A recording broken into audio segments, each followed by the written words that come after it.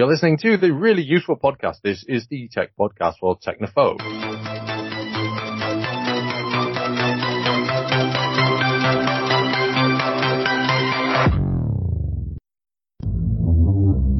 My name is Christian Cawley from MakeUseOf.com, and joining me is Megan Ellis. How are you, Megan?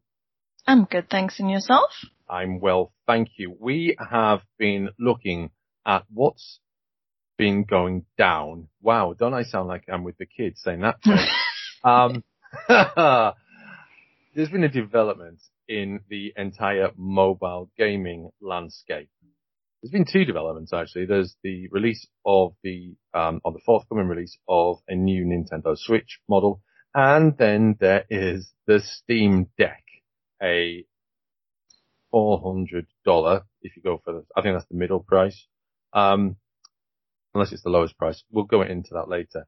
It's a Nintendo Switch competitor in many ways, but plays PC games and runs Linux.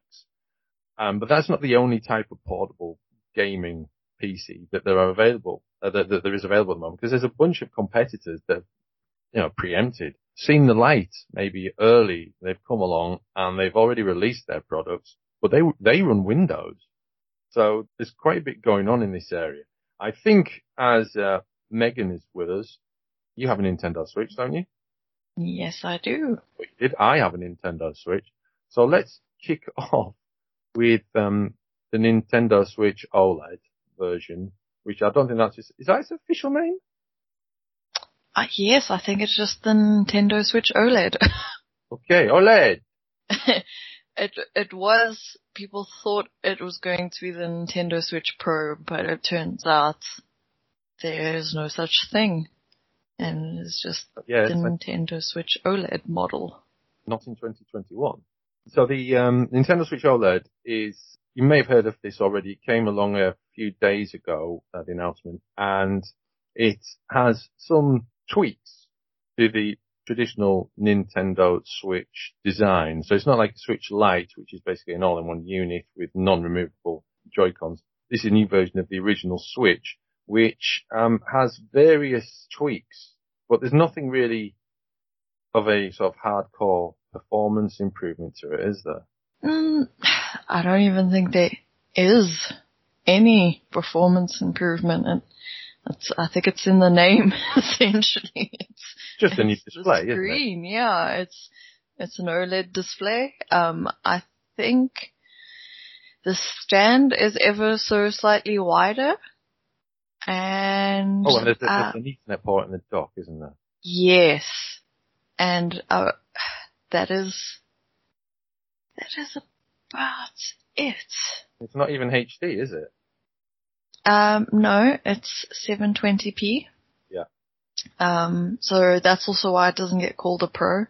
There's a different color variant. So it's almost like it's not even, when you get like a series of phones and they announce the like upgraded version. Mm-hmm. It's not even that. It's got a little bit of extra memory and like onboard memory, and it has the LAN port and a slightly bigger stand and an OLED display. Yeah. It's still uses the NVIDIA Tegra X1 processor. That's getting on a bit now. The thing about Nintendo, of course, is that they managed to produce this unrivaled family gaming experience with hardware that is not cutting edge. And I mean, I look across my room and I can see we have a Nintendo Switch, we have an Xbox One, and we have some Stadia controllers, even though I've cancelled the Stadia subscription and we've only basically got 2 games we can play on the Stadia. And what I see is a Nintendo Switch as the go-to device over there. You can just pick it up and go and play with it. You can just put it back in and dock it and then play it on the main TV. It's just so versatile and playable in ways that other consoles aren't. So that's obviously always going to be in Nintendo's favor. I wonder, Megan, do you suspect, or do you doubt there's been a lot of speculation about the Nintendo Switch OLED before it came along, and there was a lot of voices saying this, that, what it could do, what it should do. And obviously it's fallen flat on all of those. And there is perhaps a supposition that the only reason that it has an OLED display is that the old type of display that it was using before is going to be less available than it was. There's an opportunity now for Nintendo, seeing what people want from a Nintendo Switch. They can take that on board, can't they, and produce another Nintendo Switch that actually meets those expectations. I mean, they could, but I don't think that they will.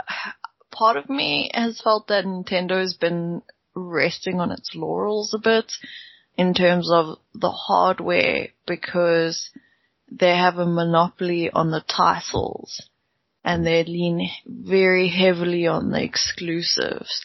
So if you look at 2020 and how their sales increased with Animal Crossing, people were buying it because of the title, and it was the only place you could play this game. And I think that they rely on that very, very heavily, the nostalgia factor. This is the only place you can get this Mario game, or this Legend of Zelda game. And I think part of that plays a lot into it, and it's also what's so frustrating for players, because especially when you're docking it or something, like, you want the hardware to be able to run the games at a higher definition and to perform a bit better, even things like loading times. And I do kind of feel like Nintendo knows that people want something, but they don't yet see the reason to put themselves out there, especially in face of, I don't know, semiconductor shortages. I mean, they haven't. Joy-Con drift is apparently still an issue. I mean, yeah. I just feel, they're not investing in the hardware. Yeah, that's a fair argument. Joy-Con drift is one of the biggest problems that's plagued the Nintendo Switch since its release. And although it doesn't affect every single console, and Nintendo offered free Joy-Con replacements to those affected early on, it is still a thing. And it apparently, and this is interesting because we're going to come back to this whole notion of Joy-Con drift, or thumb controller drift, or whatever. It is something that is still ongoing, and it isn't only something that affects Nintendo. I've got drift. I'm not sure whether to call it drift or a spasm, really, on one of my Xbox One controllers. It just automatically just looks up all the time. You're pushing just slightly downward. So it isn't a Nintendo only thing, but Nintendo would certainly appear to have the knowledge to resolve that, if it indeed it is resolvable. As I say, we are going to come back to that topic shortly.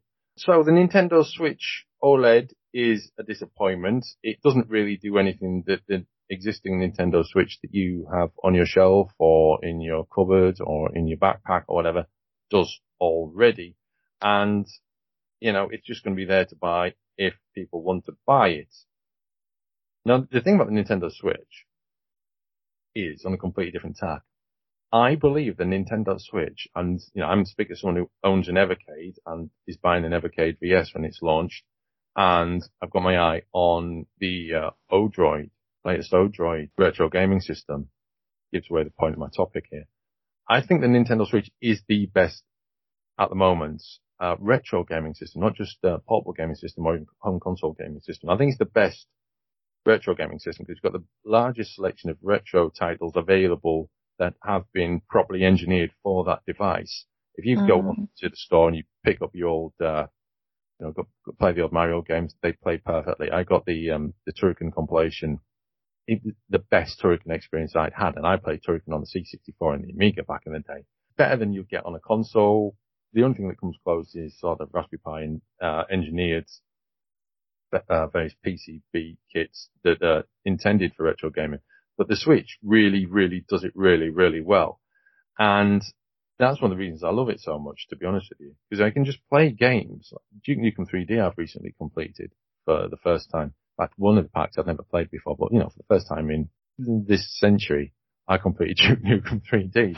I'm planning on doing some Doom shortly. I'm currently playing Ghouls and Ghosts.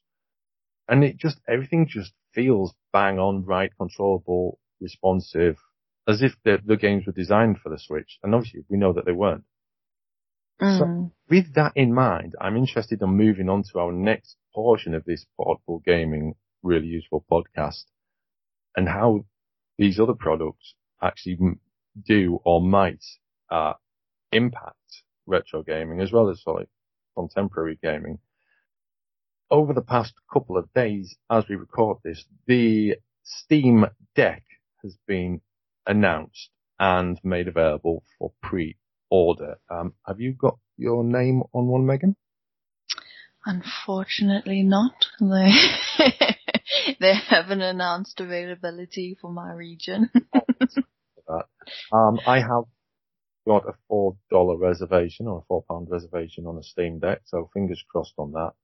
Nice. It's basically a Switch-esque size device with thumb pads, D-pad, what appears to be touch pads, ABXY buttons that plays PC games. It's called Steam Deck. Now, those of you who know about Steam and its relationship with Valve and previous hardware will probably know that some of the devices haven't been that received. The Steam controller was an interesting one. I've got a Steam controller, and in some ways it's really good, but in other ways, and including whilst playing the exact same game, it's a real pain in the backside. I've also got a Steam Link. Now, I really, really like the Steam Link. In fact, there's a couple of guides I'll make use of about the Steam Link, including one on how to install RetroArch on the Steam Link. And it's a really useful little piece of kit, but its entire function can be replicated with a Raspberry Pi. Now, the Steam Link's no longer available, so you could just get a Raspberry Pi. A Raspberry Pi 2 would do the job, and that's like 7 or 8 years old now. And you can just install the Steam Link software, connect it to your TV, and you've got a Steam Link. You don't need to get the Steam Link from Valve, which is just as well, because they don't make them anymore, and if you can get one online, it's probably going to be quite expensive on eBay or whatever. So, neither of those products has the best reputation. Have you tried a Steam controller? No, I haven't. For me, when I think of like Steam devices, it's basically that they kill them off before regional availability reaches outside of their launch markets. Yeah, I just remember there's the Steam Box as well, isn't it? Which is probably the closest to what we're talking about, which is a Linux PC console. The Steam machine. Yeah. Yeah. So they've got like, that's even the thing, because like I was trying to look back on like, I was thinking on like, they almost have like the Google graveyard of their own hardware. And I was trying to like, even like Steam Link hardware, like I was trying to look for Steam Link. I'm like, surely, I think there's something called Steam Link. And it's like, no, Steam Link is now software. They're trying to just sweep that under the rug. I'm like, wasn't there a controller? And I'm sure there was this other hardware. And it almost feels like there's this, like I find out about hardware like in the past. And I'm like, oh, this is cool. I wonder when it's going to launch here. And they're like, and then it's headlines like, this is now dead. And like, it doesn't get past the US and UK usually. Maybe on the market for a year or two and then it's gone. So I am hoping that this ends up a bit better than that and will actually extend past that. Let's hope so. It looks good. The Steam Deck comes equipped with an AMD Zen 2 CPU, which is set to be clocked between 2.4 and 3.5 gigahertz, with a 1 to 1.6 gigahertz AMD RDNA2 GPU and 16 gigabytes of DDR5 RAM, which looks okay. It comes in 3 versions, 64 gigabyte, 256 gigabyte, and 512 gigabytes, and you can boost on bot storage with micro SD card. There's also a dock set to come along, but details on that haven't been announced just yet. It features 2 capacitive touch analog sticks, a D-pad, regular buttons, shoulder bumpers, triggers, and more. And the display is a 7-inch 1280 by 860 Hz touchscreen powered by a 40 watt-hour battery that should deliver between 2 and 8 hours of gaming.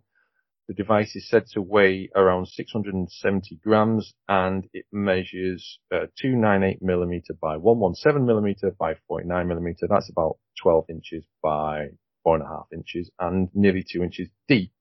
And it comes with Wi-Fi and Bluetooth and USB-C and DisplayPort 1.4. And it runs on SteamOS, which is a Linux-based operating system. Now, this is interesting for two reasons. Reason number one, it's Linux, and lots of Windows games don't run on Linux. Reason number two, it's Linux, and increasingly a lot more Windows games are running on Linux. I was checking out a interesting guide a couple of nights ago, because I am contextually speaking as well, Megan, because before we recorded this podcast, we had to have a bit of a pause while my computer decided to update. This is my, I'm currently running Windows on my Dell G5 and running the latest version of Ubuntu on my HP. And I'm getting increasingly frustrated with Windows. So there's a very good chance I might swap those over or just forget about Windows entirely, which, you know, I know there are very good reasons to do that. And looking into installing Linux on this, and with there's a Steam consideration about whether I can play a particular game. And there's a new feature of streaming games that you own in Steam on Linux, which seems like a good option. So I may be taking that on board. I'm not sure whether or not that requires a home server or it's streamed directly from Steam or not. And if I've confused the word stream and Steam over the past few moments, I do apologize. I do recall though that is possible, because I think my partner has tried to do that before as well. Right. Yeah, I think it would be, because Steam have been actually, and I know we've been critical about the various Valve and Steam hardware over the years, but they have been back on with the streaming. You know, you've got in-home streaming, so like the Steam Link relies on streaming from a main PC, and it works really, really well, whether or not you're doing it on Android, because you can do it on Android, or, you know, there's other software you can use. But, you know, Android has a Steam Link app, so you can play Steam games on your phone. I think it's now available on iOS as well. Some smart TVs and Android TVs, you can use the Steam app. So it works really well. Just stream PC games wirelessly across your home. And so it wouldn't surprise me if that feature is a widespread feature, and I'm not just getting confused with running it off like a PC running as some sort of Steam OS server. But I digress, because right now we're more interested in the Steam Deck. So let's find out a bit more about Steam OS. It is a live operating system that you can download to your PC. You don't have to buy it because it's Linux. And it was originally intended for the Steam Machine hardware, but it's basically a Ubuntu-based operating system that automatically is Steam. So, you know, when you run the Steam app on your computer, it brings to you all your games and your entire library. That's what Steam OS does by default. And, you know, you can close it and go and do other stuff on a Steam OS computer, but, you know, it's configured, unless you tweak it otherwise, to just like boot into Steam and just let you play games. It's really good. I've not installed it as a PC operating system, but I've installed it in a virtual machine, and it does exactly what you'd want it to do. It's really, really good. So in terms of Steam OS being the operating system for the Steam Deck rather than Windows, I suspect that this may have knock-on effect to persuade more game publishers to make their games available on Linux/Steam OS, but only if it turns out to be a really good and long-term supported platform, as opposed to, say, I don't know, the Steam machines. This is very true. One cool thing that they've noticed about this version of Steam OS that's going to run on the Steam Deck is it's going to have Proton compatibility, so that's going to help it run the Windows games. Yeah. And that apparently, according to IGN, that's even going to let you install other game stores. So you can actually download Origin and Epic Games, so competing game stores even. The only thing that I've seen raised up in reporting about compatibility issues is while some games might run, there anti-cheat software might not, because it's not Linux compatible. So that can interfere with certain games like Apex Legends, even though they're available on the Steam store. So I don't know, it may affect more games than what's been listed in reporting. But apparently, like that for me is a big deal with the fact that it's like an updated version of Steam OS, because it's like, okay, well, a lot of even in Steam's own library, the games aren't compatible with Linux. They say that this Proton compatibility layer is actually going to help in terms of launching and playing games. And we'll take a moment from our usual podcast proceedings to just remind you that the Really Useful Podcast can be found pretty much anywhere you find podcasts. So we're on Apple Podcasts, we're on Spotify, we're on Google Podcasts. We're hosted at transistor.fm, so you can find us there as well. We're also on YouTube and, of course, on makeuseof.com. Now, however you subscribe to the Really Useful Podcast and listen to us, it would be amazing if you could take a moment to leave us a review on Apple Podcasts. That will help us to find new listeners and take our podcast to ever greater heights. You'll find the link to our Apple Podcast page in the show notes. Thanks a lot. Now, everything we talk about in this week's, and indeed in every Really Useful Podcast, you'll find in the show notes. Usually it's articles from makeuseof.com, as obviously we're a makeuseof.com podcast. This one will not be. PC Mag are reporting that Valve has been working to avoid thumbstick drift on the Steam Deck. And it's not particularly detailed about what they're doing. They've actually told IGN, we've done a ton of testing on reliability for the Steam Deck. I'm pretty sure Valve don't really want to be dealing with a ton of returns or throwing a load of money at repairs. So they're going to want to get this so it's right before it goes out, I should think. I think the fact that these aren't detachable by the looks of it as well, it's not exactly replaceable. I've seen though before a lot of this like thumbstick drift seems to come down to the parts that they use. So it's basically very, very cheap components that are used in certain thumbsticks that create wear and tear over time. And that is essentially what happens is the feedback gets affected, and that's what's causing like the drift and the interference. And literally if hardware makers just used slightly higher quality components, the thumbsticks wouldn't have this issue. So maybe that's what they mean by they're working to prevent it so that it has a longer lifespan, because apparently what a lot of the hardware that has these issues, they're using thumbstick components that essentially have like a very, very low amount of cycles on them. And if they'd used ones with higher cycles, they'd basically last a lot longer than just a year. Yeah. I mean, that's probably true, although the Xbox One controller I mentioned earlier had the problem within a week of unpacking it. Oh, wow. There you go. I was like, wow, what are you using then? Now, the thing about the Steam Deck is quite interesting, is that it isn't the only handheld gaming PC on the market. I mean, arguably it's not quite yet on the market, other than as a reserve. There are a whole host of products. These are handheld PC gaming running Windows that have been around for a couple of years now in some cases. There's quite a few of them, and the list is too long to describe. So what I've done, pulled up one particular example. I shared it with Megan. This is the GPD Win3 Ultimate Edition Intel 1165 G7 with DDR4 16 gigabytes of RAM, 1 terabyte SSD, 5 gigahertz Wi-Fi, Bluetooth, and runs Windows 10. And, it looks like a Nintendo Switch. And, you can see the difference between this and the Steam Deck, but also you can see that they're trying to do basically the same thing. And I noticed looking at this one, its normal price is £1,239 UK pounds. And it's suddenly in a promotional sale from June the 13th for £849. I wonder why.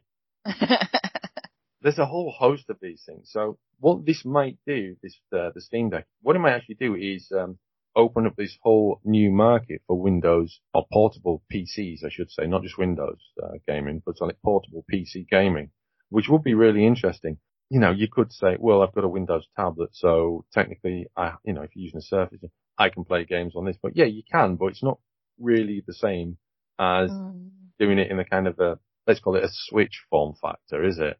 So I think there's a lot to be said for this. I think a lot of these products are probably going to be, people are going to look at these product prices, look at the Steam Deck and probably say, I'll get a Steam Deck.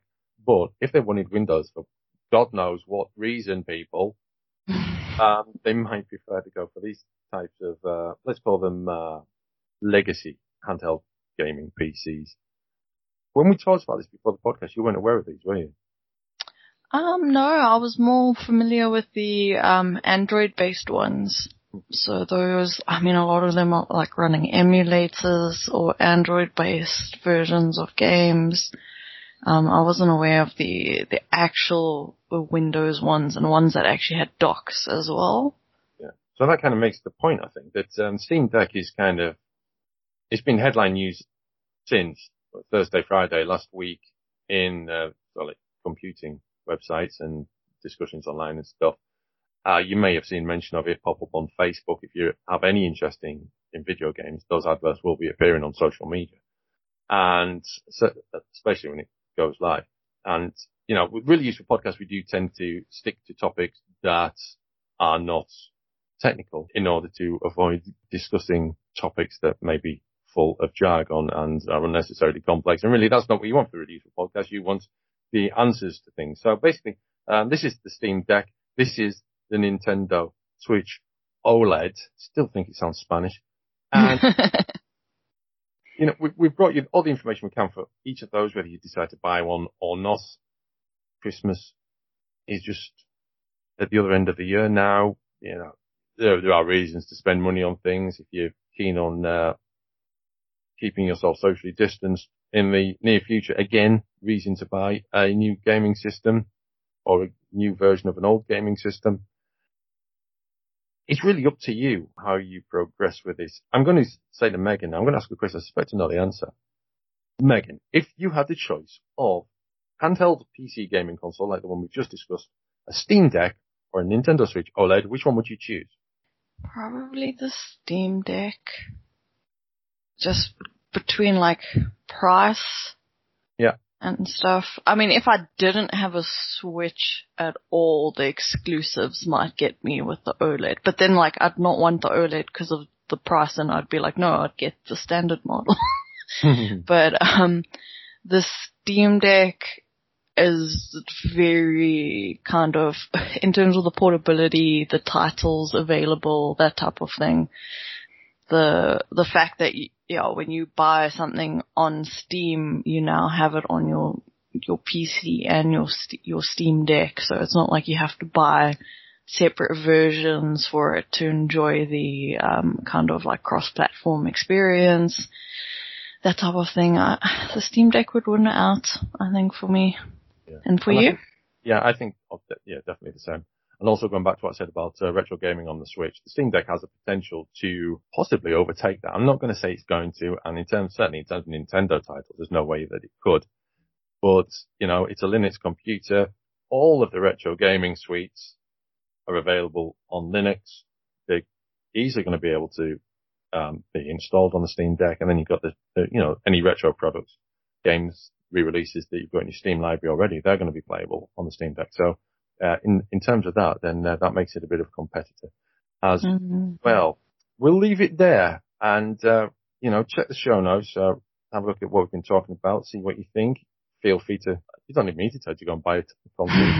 Completely up to you. We'll be back next time with a new, really useful podcast. Until then, from Megan and myself, it's goodbye.